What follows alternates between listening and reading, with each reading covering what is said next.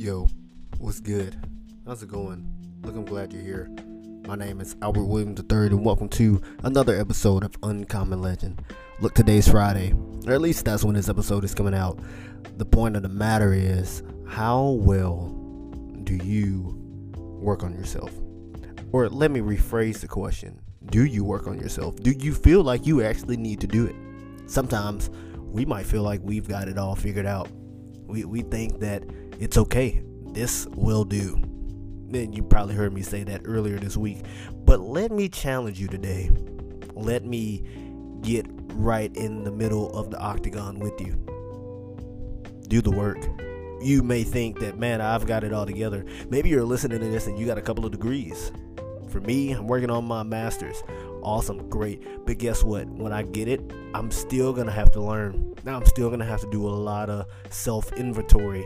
I'm still going to have some checks and balances in order for me to always be growing and to be challenged even.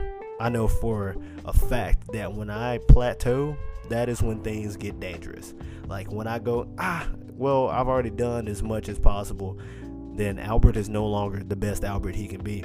And it's because that when we start to plateau, when we start to just give up, or maybe not even giving up, but just saying this is good enough about us, then we start to die just a little bit. Because we say, that's it. I'm done. I don't need to learn anymore. I don't need to grow anymore. I'm already the best person that I can be. But let me be real with you. That's not even possible. You can always become better. I know for me that I can know and learn how to love better. Like I truly can.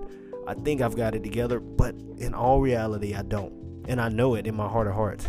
There are times that people are hard for me to love, and that's okay. That means that I still have room to grow. I know that I don't know everything.